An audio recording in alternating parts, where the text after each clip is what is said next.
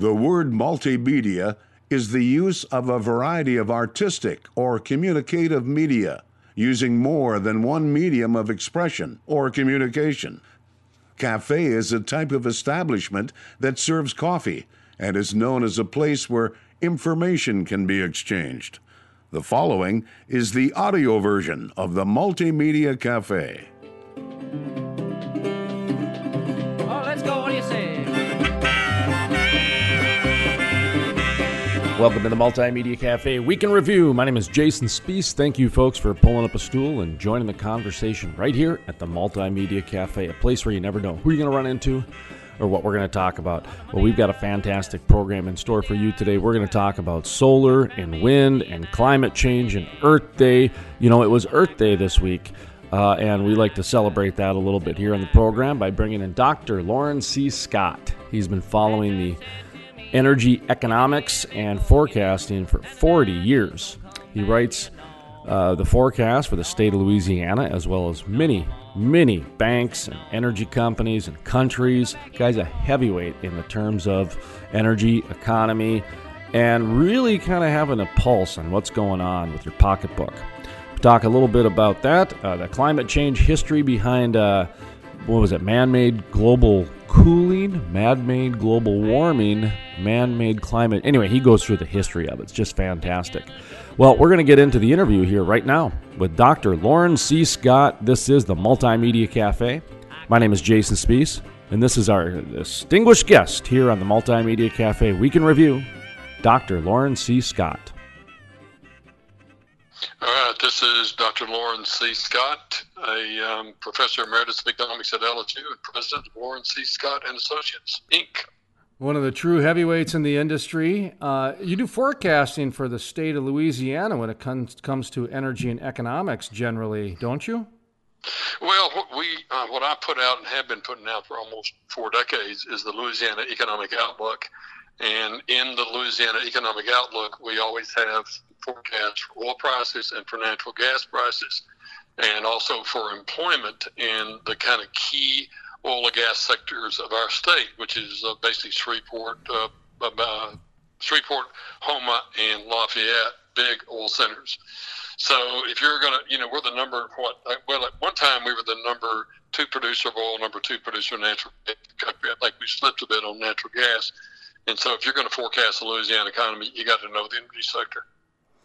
Without a doubt. One of the reasons I wanted to bring you on today's program is you do a great job of just stating the way things are, and whether you agree or disagree with me, that sort of thing. And one of these questions I'm going to ask today is more of a, it's more of a speculative question mixed with a little bit of politics and mixed with just some common sense here. And we don't get into politics on this program, but this is something I think a conversation needs to have in the world of natural gas.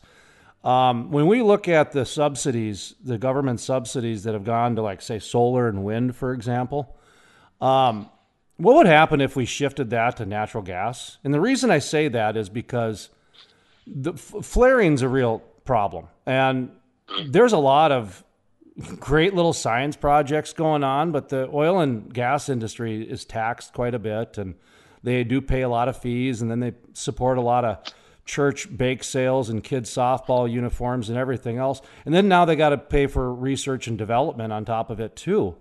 What would happen, do you think? Is that even a conversation that anybody would be open to if they shifted some of those solar and wind dollars to natural gas? Because I think it's a solvable problem. And that's my approach on this, is that not because they need subsidies, but because I think it's an actual solution that could happen in the next 5 to 10 years. Well, I number one, they don't need it. I mean, right now we're producing more natural gas than we can say grace over.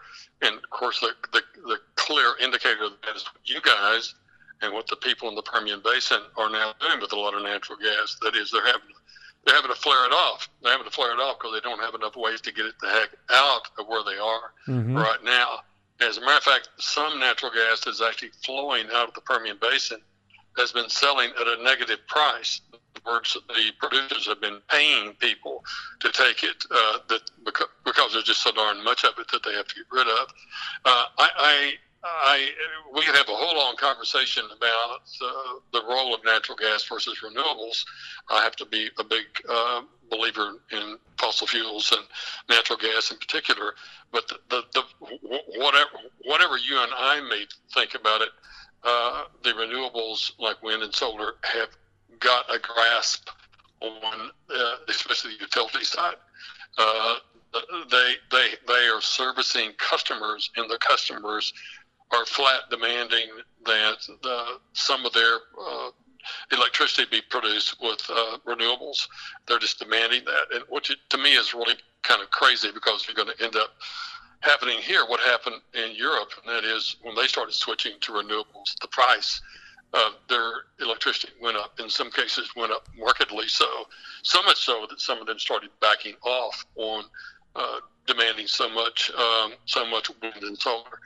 So I think number one, I think there's zero appetite out there for subsidizing natural gas, politically speaking, and I think there is some appetite out there for subsidizing wind and solar, but even that is starting to go away now. They're basically saying, look, if you want to compete out there with natural gas, I think that's more towards where things are leaning right now.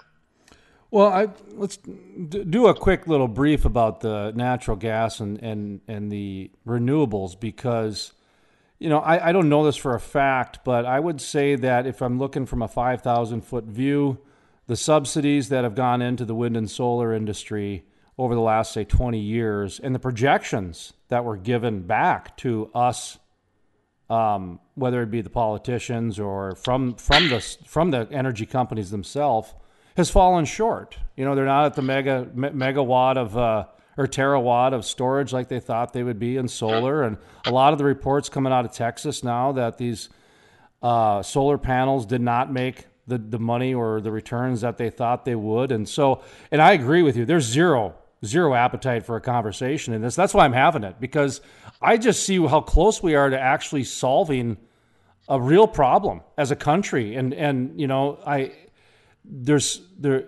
a shame to see all that natural gas get flared, is what I'm getting at. So just yeah. I totally agree with you. There are so many advantages that natural gas has over wind and solar, as I see it. Number one is we've got plenty of it. The nice thing about natural gas is it's always there. It's the one constant. You got plenty of it. It's going to be there. Whereas the wind does not always blow, and the sun does not always shine. And when the wind doesn't blow and the sun doesn't shine, which typically happens at the very time you need the wind to blow and the sun to shine, is you have to have a backup, and that backup is always going to be natural gas-fired power plants. Dr. Lauren C. Scott, I'm going to ask you to hold that thought for just a moment or two. We're going to take a quick pause. When we come back, we'll continue the conversation with Dr. Lauren C. Scott, energy economist and expert. My name is Jason Spees, and this is the Multimedia Cafe Week in Review.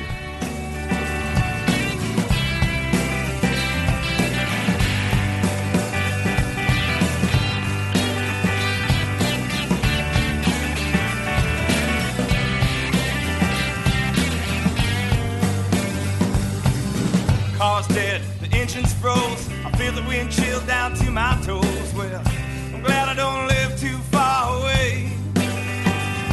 Well, the moonlight shining on my walk home. I'm breathing in cold air, exhaling smoke. So quiet I can hear it all. I'm walking, I'm talking, I'm smoking, I'm joking with the people that I'm... Historic. The first full conversion refinery to be built in the U.S. in over 40 years. Innovative. The cleanest, most technologically advanced downstream project ever. The model for future shale basin projects. Groundbreaking. With construction resuming in early 2019. The Davis Refinery.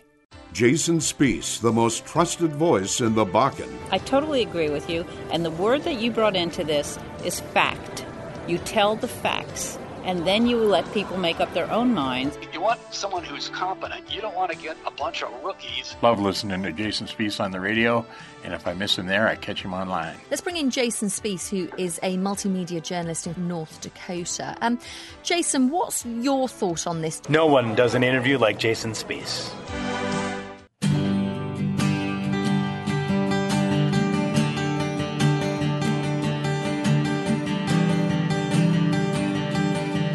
Welcome back to the Multimedia Cafe Week in Review. My name is Jason Spees. Thank you, folks, for pulling up a stool and joining the conversation right here at the Multimedia Cafe, a place where you never know who you're going to run into or what we're going to talk about. Well, coming up next, we talk with the energy expert and economist, Dr. Lauren C. Scott. Natural gas-fired power plants. I mean, there's just other things that the people who promote this just grossly ignore. One is that wind and solar take up huge amounts of land. I mean, you have to cut down lots of trees to put in a solar facility, especially the states in the southeast that are very wooded. The west is not so bad, but in the southeast, you got to cut down a lot of trees. And it's amazing, if you're cutting down trees for wind and solar, there's no hue and cry about spotted owl habitat going away or bird habitat going. They don't care in those particular cases. Which brings us to in the wind, people, the environmentalists totally ignore the bird kill. I mean, the bird kill on wind is just astonishing. The Audubon Institute looked at just one canyon, California. I think it's called the Amata Canyon. I believe that's right. And that one canyon kills something like 4,000 birds a year, and it's very indiscriminate. You got golden eagles in there, you got raptors in there, not just sparrows and other birds that you might not really care about. So the wind and solar folks get away with a lot simply because they're renewable, and I think that's a side that needs to be spoken about a whole lot more than it is. Let me ask you about the wind program's reclamation. Last I checked, it's been a number of years, but my understanding is they really didn't have a cohesive or very, very good reclamation program. So a lot of those farmers are just going to have those wind turbines sitting there long after their expiration date. Well, there's that. Plus, I think a lot of farmers who bought into that also discovered something else, and that is that living close to wind turbines is not a particularly happy thing to go through. I mean, they are not quiet. There is a hum that's associated with them that is nerve-wracking to many people. That has been a problem as well. And so it's just not all nice. Where I'm from, I'm actually from the Permian Basin. I'm from West Texas. And out there, you don't have to worry about trees, and you don't have to worry about birds so much. There's not hardly any birds because it's such much of a desert area. So it's okay. The problem is you keep coming back to this, and that is the wind doesn't blow all the time. In particular, the wind doesn't blow so much in June, July, and August. It's just not real constant like it is the rest of the times of year. And that's the very time you need to be generating electricity to run our air conditioners. And they haven't figured out the storage problem yet when it comes to electricity generated by wind and solar. And until they do that, they've just got... It's going to still remain, I think, almost a single-digit part of our electricity grid. How about when it comes to solar? Of course, solar, a lot of people think it's a great renewable as well. Some of the things that I've looked at is, of course, the mining when it comes to creating the batteries that are behind. Sure. Is a little bit more like your bird issue reminded me of the issues with solar, which are kind of counterintuitive too.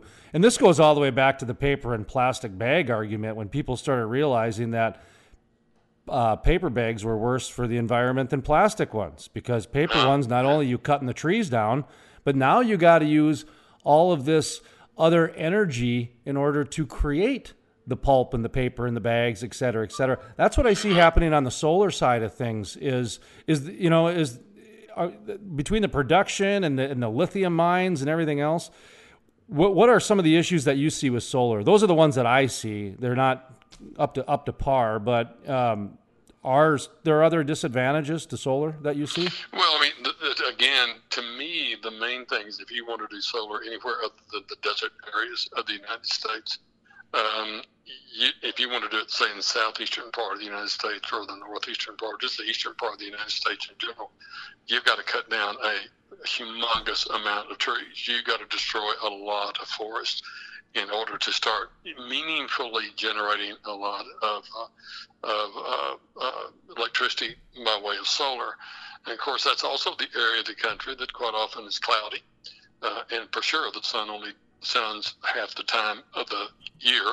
And also, if you read some of the literature on the bird kill associated with solar, there's quite a bit of that too, because what you're doing is you're taking those mirrors and you're reflecting it into one place, and if the birds fly through that place, it's like being zapped. I mean, they just get zapped as they fly through that area.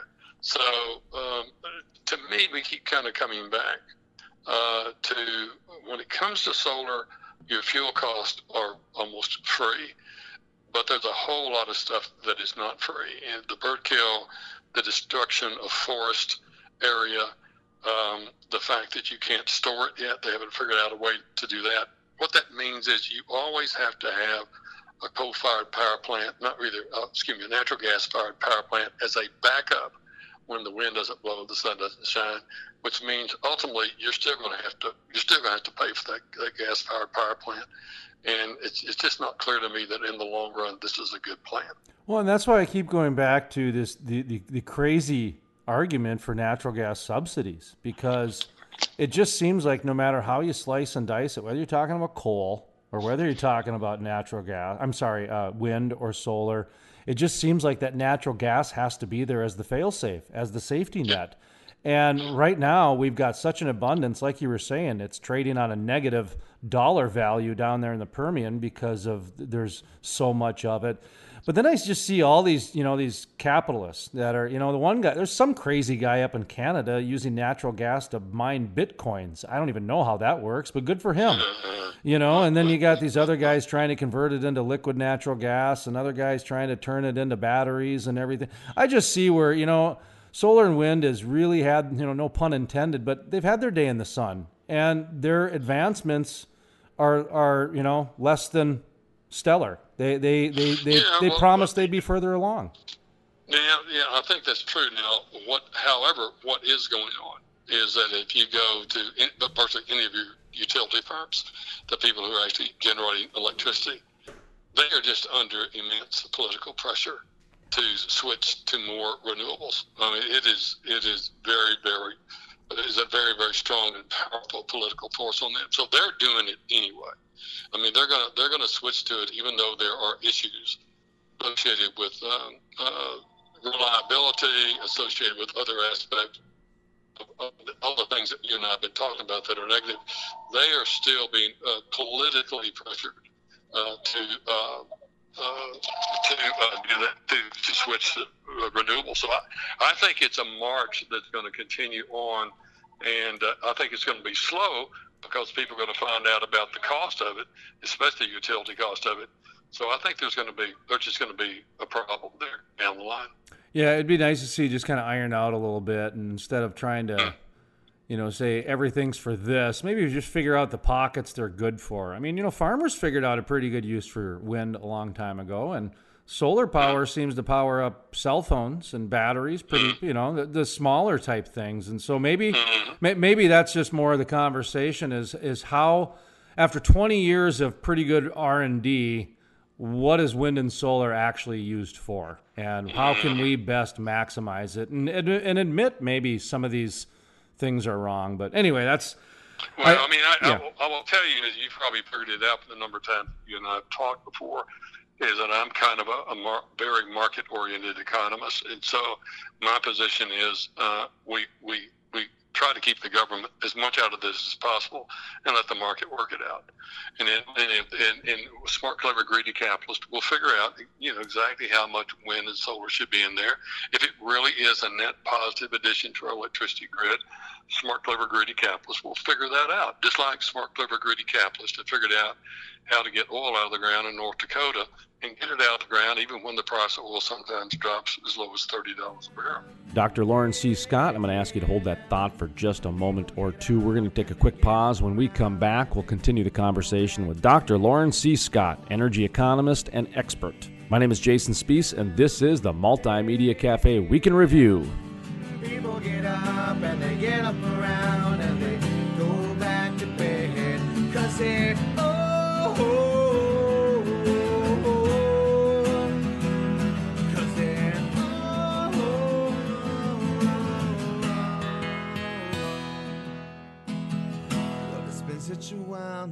Since I've been gone, I loved you. I love to see you naked, yeah. And it's been such a while now since I've been home, because I'm sleeping. Gillette, Wyoming, the energy capital of the nation. The Wyoming Center at the Camplex, home of the Energy Exposition 20th anniversary. June 26th and 27th, it's the longest running oil and gas trade show in the Rockies. You go there, you get exposed. Register your company for a booth now. Attendees can pre-register online and bypass the crowds. Don't miss the industry networking dinner with keynote speaker Governor of Wyoming, Mark Gordon. And guess who else? U.S. Rep. Liz Cheney, U.S. Senators Mike Enzi and John Barrasso live feeds straight from the U.S. Capitol in Washington, D.C. Then Chancey Williams and the Younger Brothers Band perform live on stage. Awesome! Oh, and don't forget the Energy Symposium. Join in the panel discussions on the new regulations and procedures. Discover how new large projects are going to benefit you, Wyoming, and the Rocky Mountain region.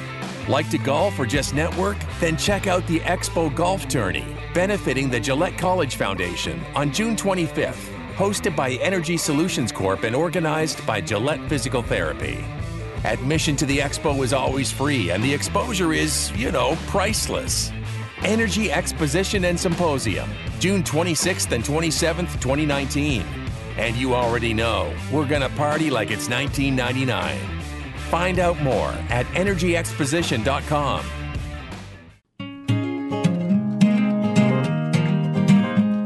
Welcome back to the Multimedia Cafe Week in Review. My name is Jason Spees. Thank you, folks, for pulling up a stool and joining the conversation right here at the Multimedia Cafe, place where you never know who you're going to run into or what we're going to talk about. Well, coming up next, we talk with the energy expert and economist, Dr. Lauren C. Scott. And get it out of the ground even when the price of oil sometimes drops as low as $30 a barrel.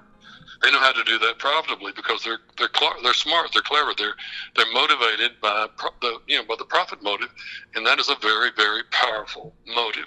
And to the extent that the profit motive will bring in wind and solar, let it do it, but keep the subsidies out of the picture, in my opinion. How about when it comes to the political landscape that we're into right now, where the narrative has shifted quite a bit. And one of the things that we've talked about on this program, and I think you and I have even talked about it a little bit, is this cult of environmentalism that's been on the rise. And we've been tracking it for about 5 years because it's gotten to the point where it's beyond politics. And you've got Colorado doing what they're doing. They've passed some new laws that make it very difficult for about 60% of the land to be drilled on, and the governor came out and called it the war on oil and gas. And then you've got Oregon just passed in the Senate a similar bill that Colorado, Proposition 112, went through on. And a federal judge in Wyoming put a halt on some leases, for the first time. And now you got two presidential candidates, Bernie Sanders and Elizabeth Warren, actually saying in their presidential platform they're going to ban oil and gas drilling if elected. This is getting out of hand. What's going on? I mean, whatever happened to plastic straws? I mean, did they? Yeah. Well, again, I'm an economist, so I tend to think of these things in economics terms. And so, first of all, I think this has gone far beyond science now, and it's now, to no small extent, it's religion to many people, as opposed to being science. Well, I mean, what I tell people is I show them a picture of the price of oil, a graph of what it's done since 1980. And I tell them that I taught forecasting to MBAs, executive MBAs at LSU for 30 years. And I would show them this picture, and I would say, this is the second most difficult thing in the economy to forecast in the future. And you can see why. It's highly variable. It bounces all over the place. And it moves for reasons that are very unpredictable. I mean, who could have predicted in 2014, for example, the latter part of 2014, that the Saudis would suddenly pump a whole lot of oil on the market? Who would have guessed that? And then drive the price down to under 30 at one point. Who could have predicted that? Then I'll show them a picture of the price, the food consumption in the United States, which is a nice, neat, straight line going straight up. And I said, scientifically speaking, it's clear that it's easier to forecast food consumption than it is oil prices. I mean, it doesn't take a mental giant to figure that out. It's statistics. The more stable something is, the easier it is to forecast. And so oil prices are, I can tell them, the second most difficult thing to forecast because it's very highly variable and unpredictable what it's going to do. And I say, if I told you I could forecast the price of oil 20 years in the future, plus or minus $2 a barrel, and we should change all of our living standards, all of our tax structure and everything based on my ability to forecast oil prices, you would say, you are nuts. We can see that it's very difficult for us. We can't do that. We're not going to do that. And oil prices are the second most difficult thing to forecast. The most difficult thing to forecast is the climate. It's changing all the time, and it's changing for reasons that are very unpredictable, in my humble opinion. And so the idea that we should change our entire lifestyle and our tax structure and everything on the notion that somebody can forecast the climate, weather, I don't care what you call it, 20 years in the future, plus or minus 2 degrees, to me is absurd. That is just scientifically absurd. And one of the indicators that's absurd, I say, let's do a little investigation. Go back and look at what the headline said on the first Earth Day about 33 years ago. And the headlines on first Earth Day 33 years ago were, man-made global cooling is going to destroy the Earth. We don't do something about it. That's what they said. And then, of course, we had the hockey stick in the 90s, and it switched to man-made global warming is going to destroy the Earth. We don't do something about it. Well, then suddenly the warming thing kind of went flat. It didn't warm anymore. So they had to come up with another angle. And so that was man-made, and this is the silliest scientific phrase I've ever heard, man-made climate change. Well, how in the heck do you measure climate change? Of course the climate's going to change. Are you mad? Of course it's going to change. And so I just think it's silly. And the primary reason it is silly, and the primary reason is there's so much activity behind it, is because, Jason, this is a huge industry. This is like a $2 billion industry funded by governments around the world. And they are not going to do anything to stop that money coming in. They're going to keep making the case that this is a problem that's going to destroy us all. That's the only way they're going to get government to continue to give them $2 billion a year. So when I see a situation like this, which makes no sense, my response is follow the money. Why are people promoting this? And I think it's because there's so much money to be made in the sector. Well, what I think is really kind of interesting in this whole environmental movement and this cult of environmentalism, religion of environmentalism as well, is that we've gotten beyond plastic straws. So at one point, the plastic bags and plastic straws, everybody was okay with it. Even the oil industry was okay with it because they knew they would figure out a new way to use that plastic in a new way. I mean, the market would decide, oh, you don't want straws? Okay, well, we'll just figure out a new hard plastic that pools can go in everybody's backyard for under $2,000 instead. You know, the market will work itself out is what I'm getting at. Now it just seems like the environmentalist of today just texts and trolls and drinks Keurig coffee and points fingers at things. And they don't really go out and do anything. They don't actually go out and try to, Ed Begley Jr., God bless his soul, drove around in a garbage-powered car for a long time, and that's why people talk to him, because he was walking the walk and living it too. Now it just seems like it's a catchphrase and it's a political movement type thing, to where, like I said, 2 presidential candidates are actually saying a very ridiculous statement, which is we're going to ban oil and gas drilling. That is like, honestly, inviting the world to become the Walking Dead without zombies in a week. I mean, could you imagine without having oil and gas activity immediately? That'd be unreal. Yeah. It'd be remarkably silly. But there's a whole cadre of people out there that want to keep it in the ground, but they have no idea. They have no idea about the next stage. They have no idea about the next stage. They have no idea about the limitations of wind and solar that you and I have talked about before. Well, even it's just really remarkably silly. It's like AOC's idea that we'll go from the United States to Europe on a floatable train or something like that instead of planes. It's just silly stuff. Well, I equate it to, it's like the guy, that fringe candidate, what's his name, Vermin Supreme, that wears a boot on his head, looks like a Merlin guy, and he wants to do like dragon legislation because Game of Thrones is popular, and he knows that'll catch on. That's what it sounds like to me. You make up something absurd like dragon legislation because it sounds hip and cool, and you can pander to the lowest common denominator type thing. That's kind of what it seemed like to me, but. Talk to me a little bit about what's going on in that narrative. Then, I mean, is this picking up steam? Let's ban it. I mean, like I said, it's happened in a couple states now to where they're doing this. Well, I mean, here's the interesting thing is that when you look at polls and you ask people, where does climate change in the United States? Where does this rank in terms of your issues of concern? The climate change is way the heck down the list. I mean, there are a lot of things people are way more concerned about than climate change. And that's why I think, here's my position. People always vote their pocketbook. And what's going to happen in 2020 is people are going to look around and say, how's the economy doing?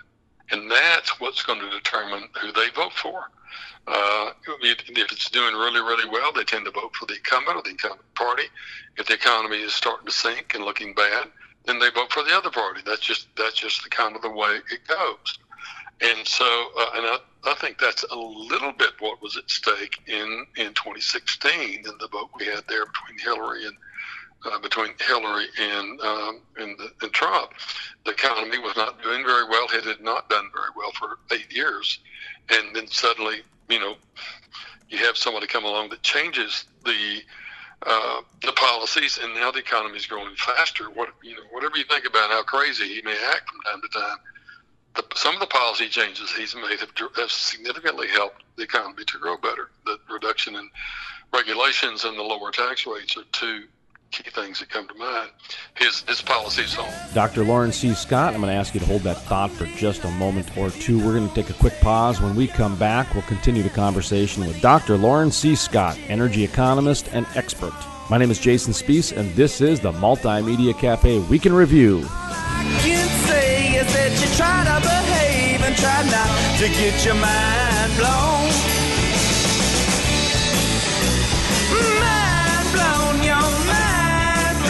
Show you something. Historic.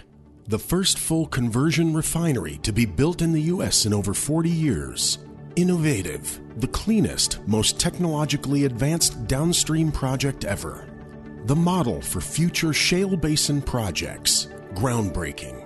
With construction resuming in early 2019. The Davis Refinery. Jason Spees, the most trusted voice in the Bakken. I totally agree with you, and the word that you brought into this is fact.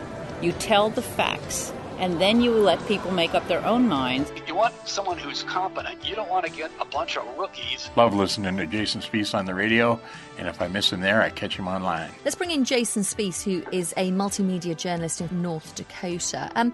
Jason, what's your thought on this? No one does an interview like Jason Spees.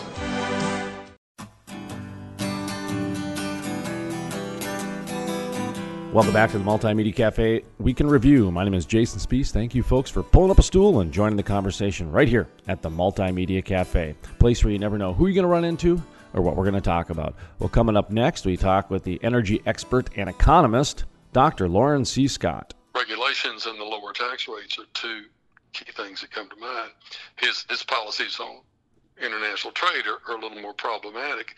But those other two things, reducing regulation and reducing tax rates, had a significant impact in terms of boosting the economy so far. Talk to me a little bit about your speaking gigs. Of course, Lauren C. Scott, Dr. Lauren C. Scott on the line with us here, and he's been speaking. I met him a number of years ago in the Bakken. I know you spoke there. You're big down in Texas, Louisiana as well. But give yourself a little bit of a plug for who you're speaking for these days and what your topics of conversation are. Well,